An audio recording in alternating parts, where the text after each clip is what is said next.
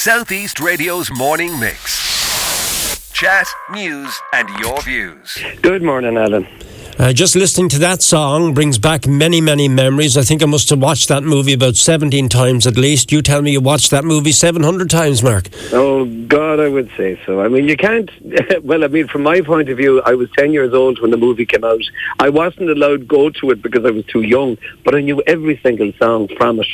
And the one thing I used to always say to her anytime I met her was, if the 10-year-old me knew I was going to become friends with you, and she used to think it was so funny. But I mean, little do you know in life, so it's amazing. How did you come to meet her? Where did you meet her? Back in 2004, I toured Australia as a guest of Daniel O'Donnell, and Daniel is huge there, needless to say.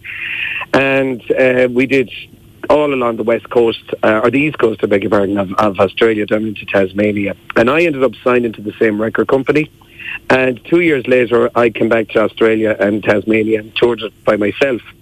And when we got to Sydney, the record company organised a night out for us to meet the staff and everybody. We had a barbecue and loads of pints and everything, great fun. In the middle of the tour, nice to get a night off. And they asked me was there anybody I wanted to work with out there that I felt would work? And instantly the 10-year-old me said, Olivia Newton-John, without a doubt. And they said, actually, we can hear your voices would mix perfectly. And we have contact with Olivia, so leave it with us. And I forgot all about it. And the following day, they contacted Don, my manager on the road, and said, will you get Mark to write an email to Olivia and we'll pass it on? Now, Alan, you know as well as I do, that had to be the hardest email I ever wrote in my life. Like, hello, this is Mark Roberts, I'm from Mayo. You know? Yeah. But there was so many things that we had in common. I had got to meet Cliff Richard loads of times through Daniel O'Donnell, and Cliff knew who I was, and they were best friends. She had done Eurovision in 1974, the year that ABBA won. So we had that in common.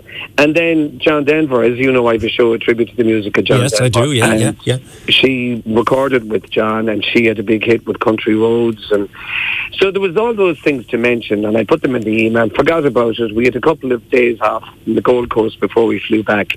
And on the way back, we stopped in Kuala Lumpur, and I checked my email, and there was an email from Olivia Newton-John from her personal email saying that she loved my voice.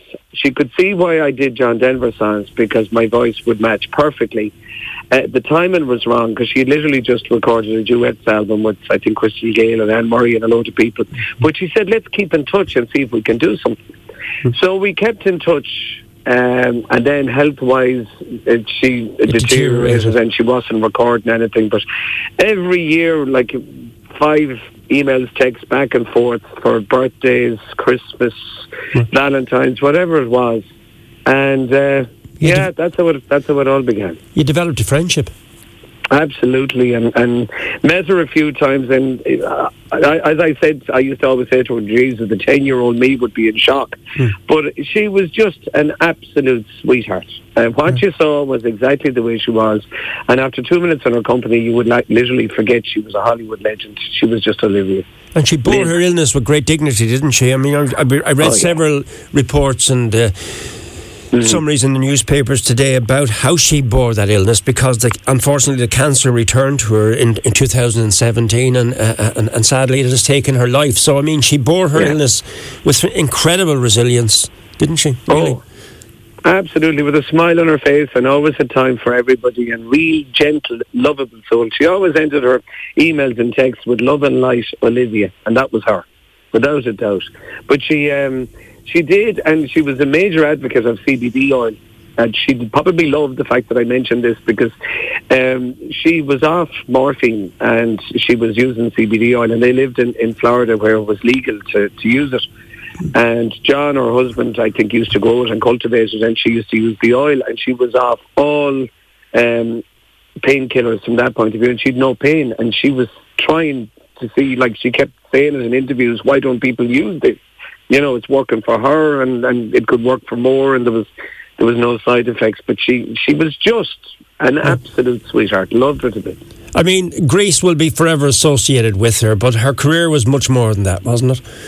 It was really, I mean, she caused havoc. I think she'd be the first to admit it when she started originally, because she was recording country songs and the purists in Nashville didn't like, because they were saying she was pop.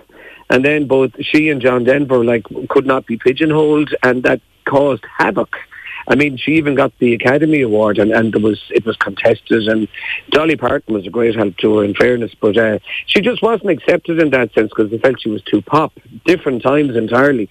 And then I remember when she did Eurovision in 74, Terry Wogan, God rest him, we met Terry when we were doing Eurovision in 97, and he said, "Oh, little did I know." He said, "I remember saying on the night, she's ruined her career, because she didn't win Eurovision." But he said, little did I know, she went off to LA and moved to America, and she ended up at a dinner party in Helen Reddy's house. And at the party was a man whose name totally escapes me, but he was the producer, I think it was, of Grease, and Alan Carr it was.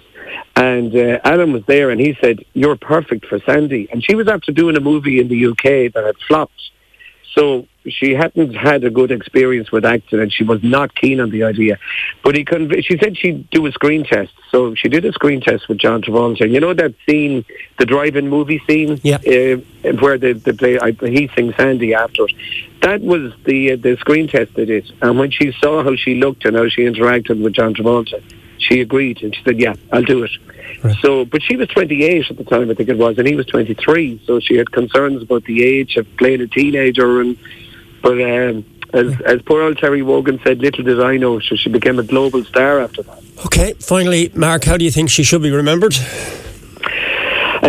For being an absolute gentle soul who entertained so many people with her music. She touched so many lives, and she did so many things behind the scenes for people from a health point of view, and giving them encouragement and helping. I think just as a major advocate of health and probably alternative healing in a way, but I will always remember as Love and Light. That's Olivia. Southeast Radio's morning mix. Chat, news and your views. Alan Corcoran.